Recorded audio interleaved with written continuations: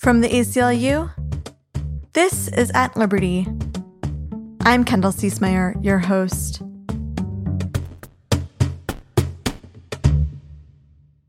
On November 9th, the Supreme Court will hear oral arguments in the case of Brackeen versus Holland. At the center of the case are the future of Indigenous rights and tribal sovereignty. The case involves the Indian Child Welfare Act, otherwise known as ICWA for short. An act that was passed in the 70s to protect Native children from removal from their community and culture and to keep families together. Texas, together with individual plaintiffs, allege that ICWA is unconstitutional because they say it violates the Equal Protection Clause and discriminates against non-Native families looking to adopt Native children. But honoring tribal sovereignty isn't about discrimination or race. That's a fundamental misunderstanding of Indigenous rights. To learn more about the case, the threat to Indigenous rights, and the reasons that ICWA was enacted in the first place, I spoke with Jamie Nelson and Stephanie Amiot. Here are their stories. My name is Jamie Nelson. I am a Choi-Numni Yokuts man from Fresno, California. I am alive, I am here, and I'm ready to tell my story. Jamie was separated from his family, tribe, and culture when he was a small child. He was adopted by a white family, and his siblings were adopted by other non-Native families. He calls himself a survivor of pre-Indian Child Welfare Act abuses. His removal was deeply traumatic and left him with both terror and confusion. There's a lot of muddy water in there. I know that it happened at a very young age in the late 70s. My biological parents, they were, my mom was either addicted to drugs. My dad was a pretty bad dude. But it didn't mean that they had to take us away from our Native family. Our Native family wanted to keep us, but the courts indicated essentially that there's nothing you can do about it. They specifically told my grandmother that there's nothing that you can do about it. And from what I understand, from what I was told, it destroyed her, that she was not able to keep us in the home. I don't have very many memories of my time as a in the foster care system or any of the sort of lead up to the adoption. What I do have, I have physical reminders of my introduction into the system. I have tracheotomy scar on my neck and on my sides from apparently when I was abused, like immediately after being taken from my Native family. Like it was like the abuse started immediately. And those are the things that I sort of carried with me early on into my younger formidable years as a child, where I just sort of developed a massive confusion right away about life, about everything around me. Every single aspect of life became this confusing, incredibly painfully hard journey for me to get through. I knew there was something larger afoot that I needed to kind of discover in my adult years. And when did you come to that point where you were starting to learn things about your background and your family? When did you start putting some of these pieces together for yourself? So to try to make this somewhat relatable, if you have ever grown up in a home where it was said that you were a Christian family, but you didn't really go to church, it was sort of like that with my Native understanding. Like my parents always told me, you're Mono Indian. And because I found out that I was Choi-Numni Yokuts later in life, but I'm also Mono, which is another tribe located in the Central California area. But they would always say, you're Mono Indian, you're my little Indian boy, those kinds of things. But like, there was no real sort of religious understanding of Native American culture. But the pivotal moment in my life was when I was in school at Fresno City College. Dr. Bernard Navarro, the head of the Native American Studies program there, I met with him in his tight, cramped little office, and we talked about my journey. And I specifically mentioned the adoption and losing my sister and my brother to this process. And he slowed me down because I tend to be a little frantic and a little anxious. And he specifically told me that, your journey is not unique. And he said that in the most loving way possible. And he kind of spelled out for me that there are thousands of you that are coming home. And when he said that phrase to me, it really rocked me, because that's what it felt like I was trying to do, was just trying to find my way home. And I had no idea how to get there. because I was never raised around Native people. I was always terrified of the idea of approaching anyone with anything because I never really fit in any circles. Has there been any kind of solace in this process? It's been an incredibly powerful experience for me, especially as someone who kind of perpetually thinks that I'm an outsider. I can't find a way to feel comfortable in many spaces. I'm probably still like a little bit of an emotional character when I go to things like a powwow or something where it's just everyone's having fun, and then I gotta go behind the bleachers for a second and have like a moment, because like when you're detached from it the way that we have been detached from it, you don't feel part of it, but you yearn for it, you long for it. Like, yeah, it really affects me in that way where it's such a complex thing.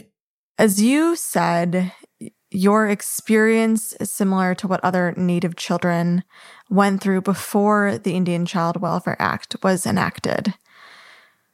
Now we have the Supreme Court case of Brackeen versus Holland, challenging the constitutionality of ICWA. How does it make you feel to see this legislation that has had such an impact on the Native community be challenged in this way? We're being threatened by a sort of colonial idea right now. That Supreme Court is ready to move on this thing. And it's something that it is not tantamount to, it is exactly cultural genocide. I was not a victim of some, odd set of circumstances where I lost my sister and my brother. It was an intentional act built around kill the Indian, save the man. And that's a genocidal act. It always has been. It always will be. So if that's happening to our babies, if that's happening to Native people, to Indigenous people, I have to do something, because there cannot be another Jamie. There cannot be another child that is taken away because of some archaic, just genocidal, bigoted ideas. It's unbelievable. It's unconscionable to me that we still have to go through these hurdles, but we do. Jamie says the removal from his family left him with a lack of language, culture, sacred tradition, and attachment to others. The trauma he endured is just one example of the systematic degradation, removal, and violence that has ravaged tribal communities since the colonization of America. Stories like Jamie's remind us of ICWA's importance. To learn more about ICWA and the protections that keep Native children in their community, I spoke with Stephanie Amiot, legal director for the ACLU of South Dakota, North Dakota, and Wyoming, and an enrolled member of the Oglala Lakota tribe in Pine Ridge, South Dakota. These protections are at stake in Brackeen versus Holland. ICWA, which is what the Indian Child Welfare Act stands for, was passed specifically because of significant disparities throughout the United States for removal of Indigenous children from their families. For example, at the time ICWA was proposed as legislation to Congress, 25 to 35% of all American Indian children had been placed in adoptive homes, foster homes, or institutions. And around 90% of Indigenous children were being raised by non-Indians, and many would never see their biological families ever again. Historically, at the federal level, beginning with the boarding school programs, the government's position and policy has been to remove Indian children from their families in an attempt to assimilate Indigenous peoples to white dominant culture. They are happening at such a disproportionate rate than non-Indigenous children. It is something that actually threatens the very existence of future tribes and Indigenous peoples as a population. Even under ICWA, what are the outcomes of removal from Indigenous communities? Has it entirely fixed the issue? Where are we with this policy in place? Well, when ICWA is actually utilized properly by courts and by the states, we do see reduced levels of placements of Indigenous children in non-Indigenous families or settings. But if it's not utilized correctly, then oftentimes we see children continuing to be placed outside of the placement preferences that ICWA requires. One of the things that Jamie talked extensively about to us was the loss of really understanding his place in the world and his place in his family, his place in his community, just perpetually feeling like an outsider. I think that in a lot of like dominant white culture per se, and dominant, I think now normative American culture, quote unquote, there is, I think, a real lack of understanding of the kind of depth of cultural tradition and practice that is so important and sacred about an Indigenous community. I wonder like what your reflections are on that, coming from your own experience, but also understanding this broader context. What was being described is this phenomenon of being invisible as a human being within the United States culture. And there's been this concerted effort by the government throughout history, even to the present day, to suppress and oppress the presence of Indigenous voices, Indigenous peoples, Indigenous cultures, Indigenous language.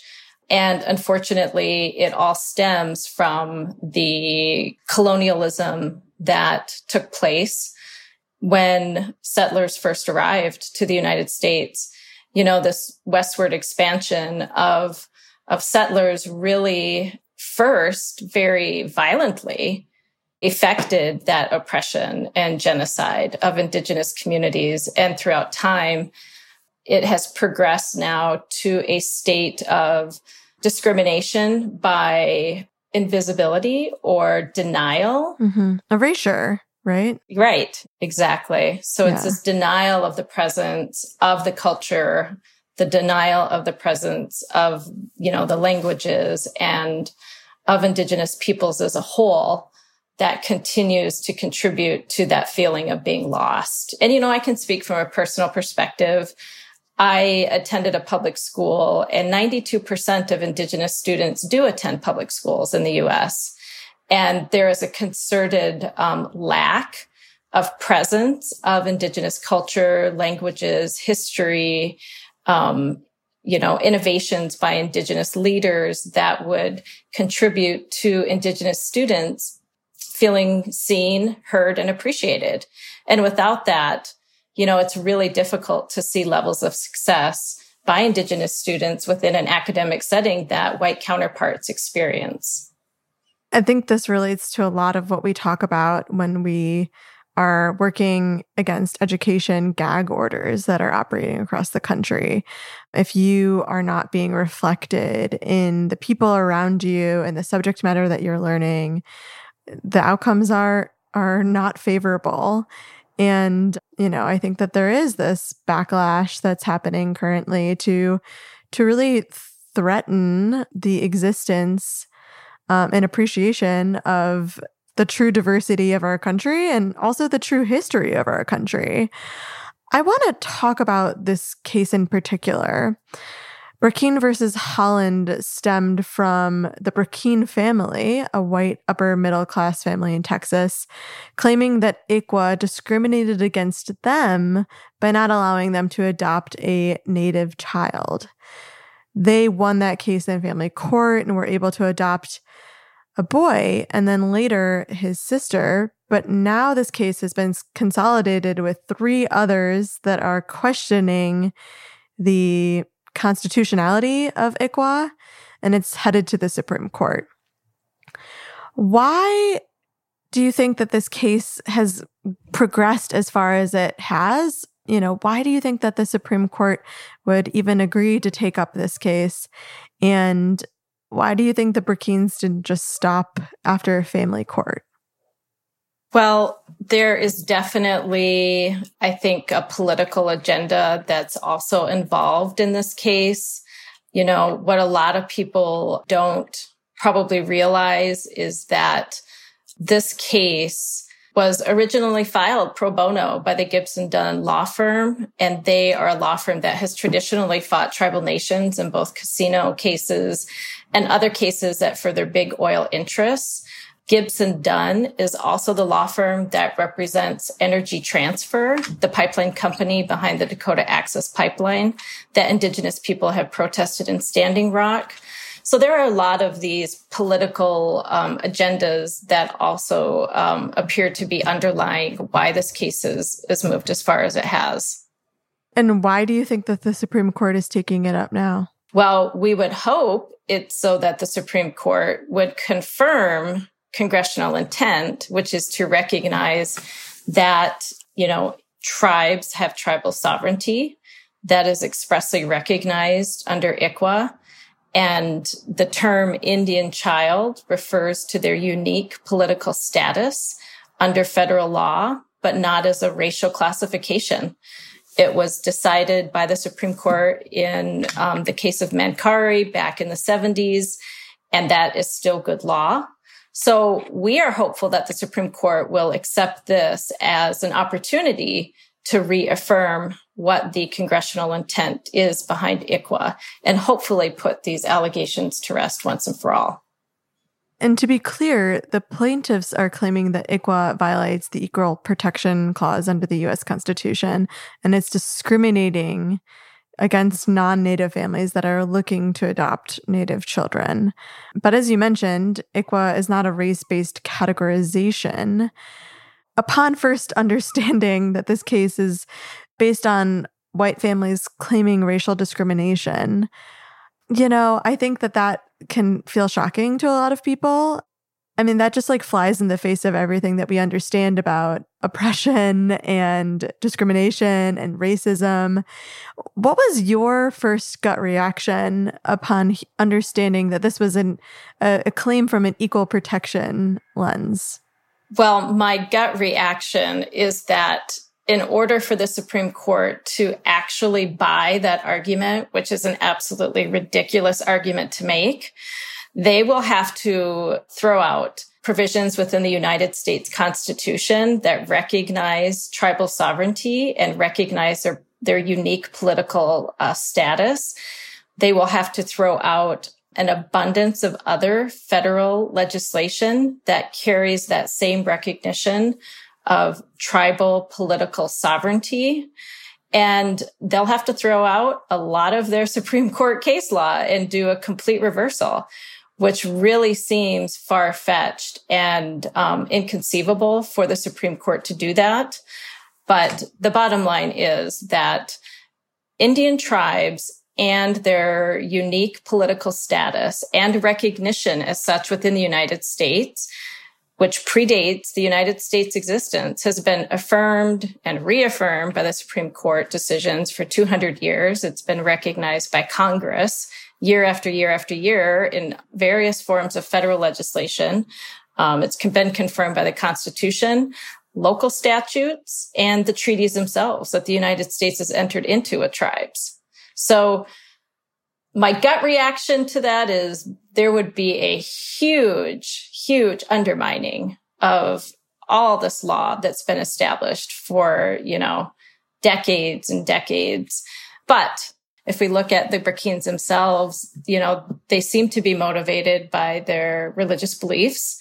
There are people that get into the foster care system and want to adopt children in order to indoctrinate them into their own religion. We see that repeatedly over and over. And the foster care system was designed purposefully to keep families together. Every state statute regarding the child welfare system will say that.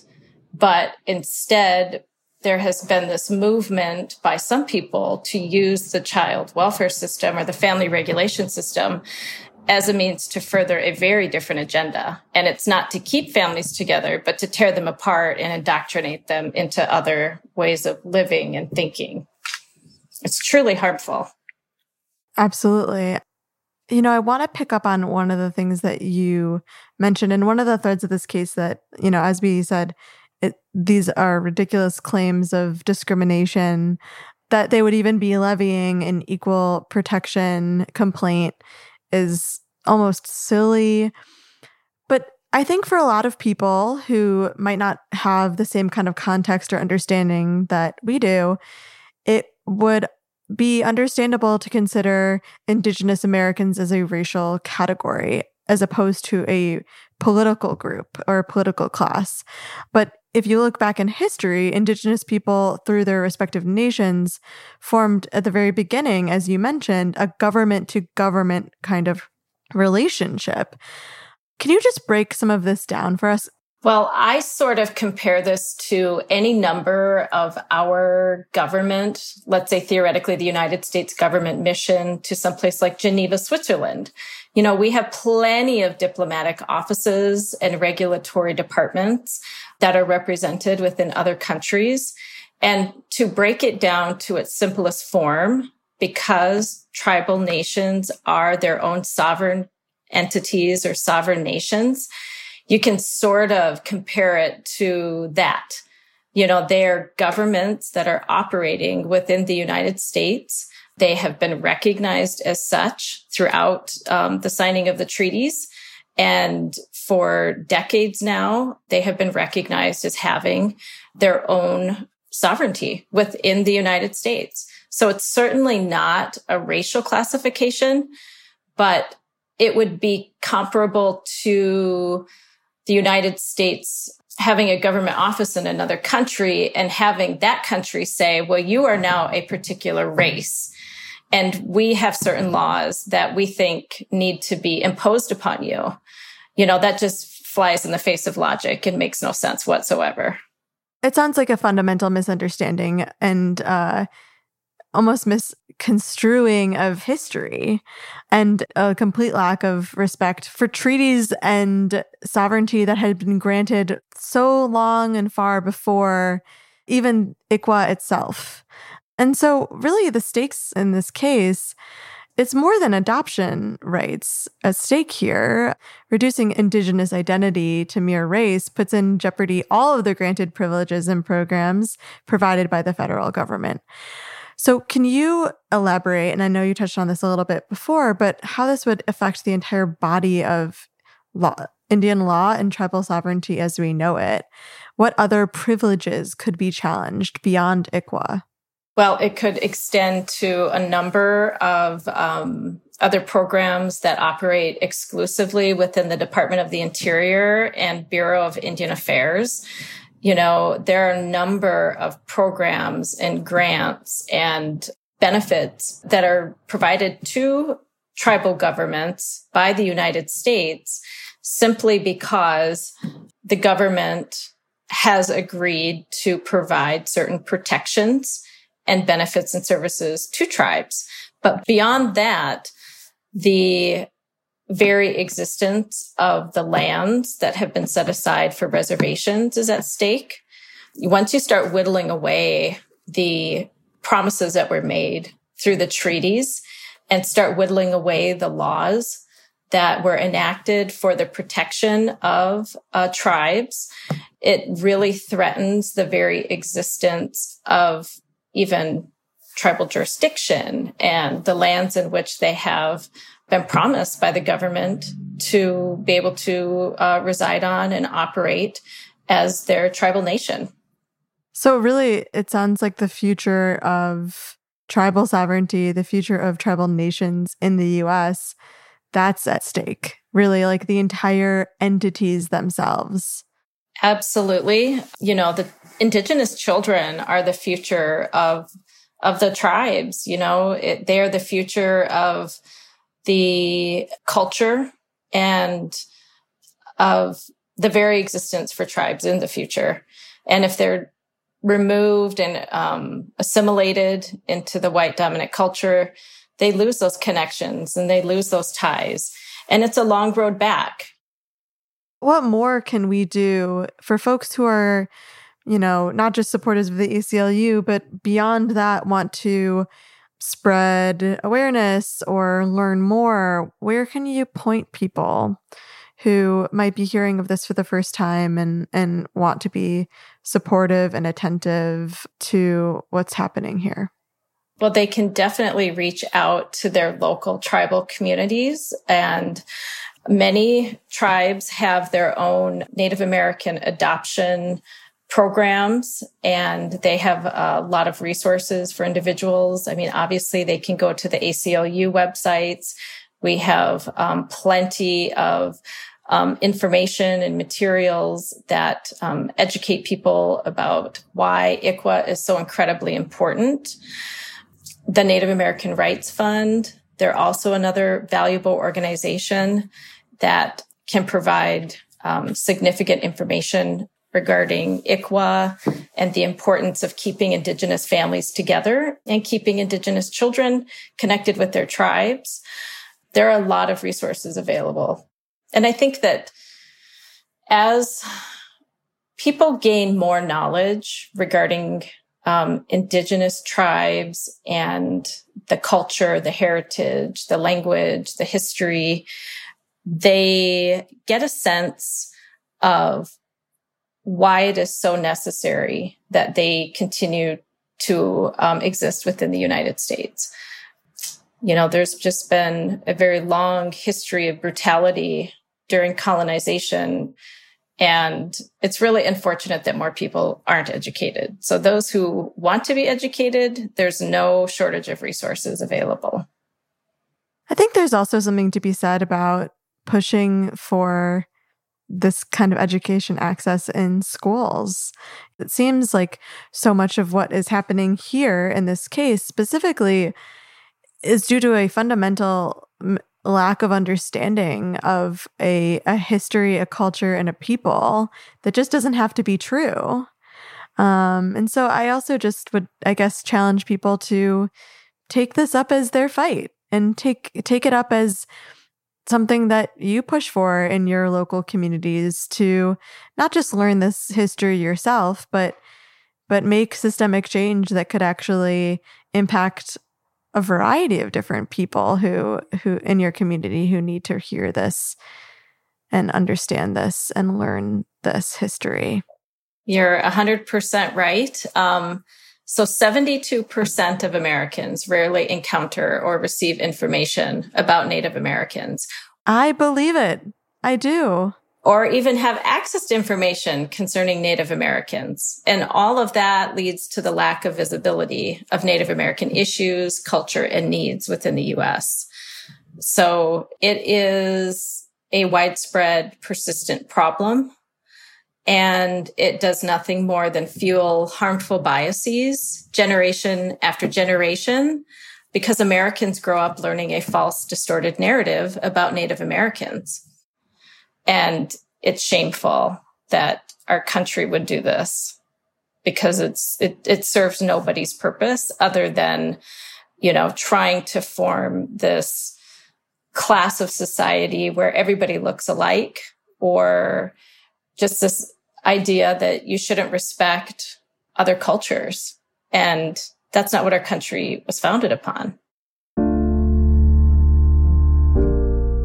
Our country may have been founded on ideas of equal rights and liberty for all, but we know that we've never seen the full embodiment of those values in the lived experience of so many Americans.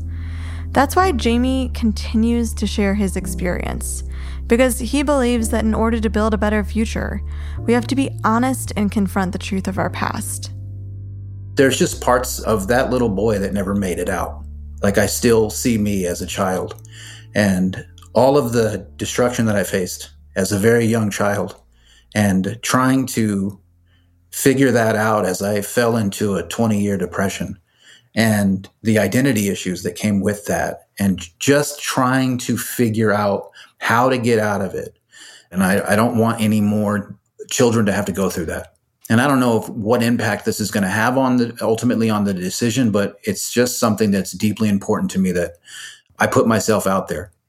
I don't get to take breaks, you know, like there are no breaks. Like, we can pause and I can take a drink of water and I can go in another room and breathe, but those things are still with me. And I think people need to see that with the survivors of Pre-Indian Child Welfare Act laws. Frankly, just as Native people, indigenous people surviving in a colonial country whose entire design is still built around capitalizing on Native resources. We are still not fully seen as full people, as human beings, as people who matter. We know this. We've from pipelines on to children being taken. There's still things that are being threatened. The sacred land that we have that is being threatened by blood quantum, things of that nature. It's really complex. It's not just ICWA. There's so many things that are happening to our people. So, I don't get to take a break from that. It's constant. So I think that the viewers need to see that this is something that Native people struggle with daily. And this is a part of that process. If it's ugly and it's emotional for people, look at it. Look at that pain and recognize that we're human beings. And, we can't have our babies taken from us anymore. It's that important to us that we'll stand here and gut ourselves because we cannot have our babies taken from us. It's so important, and it's so powerful to have you here with us, Jamie, and to learn more about what you've experienced and to understand the real damage that this country has caused. We can't move forward until we do that. So I just want to thank you again for coming on and for talking with me today. Absolutely. Thank you for having me.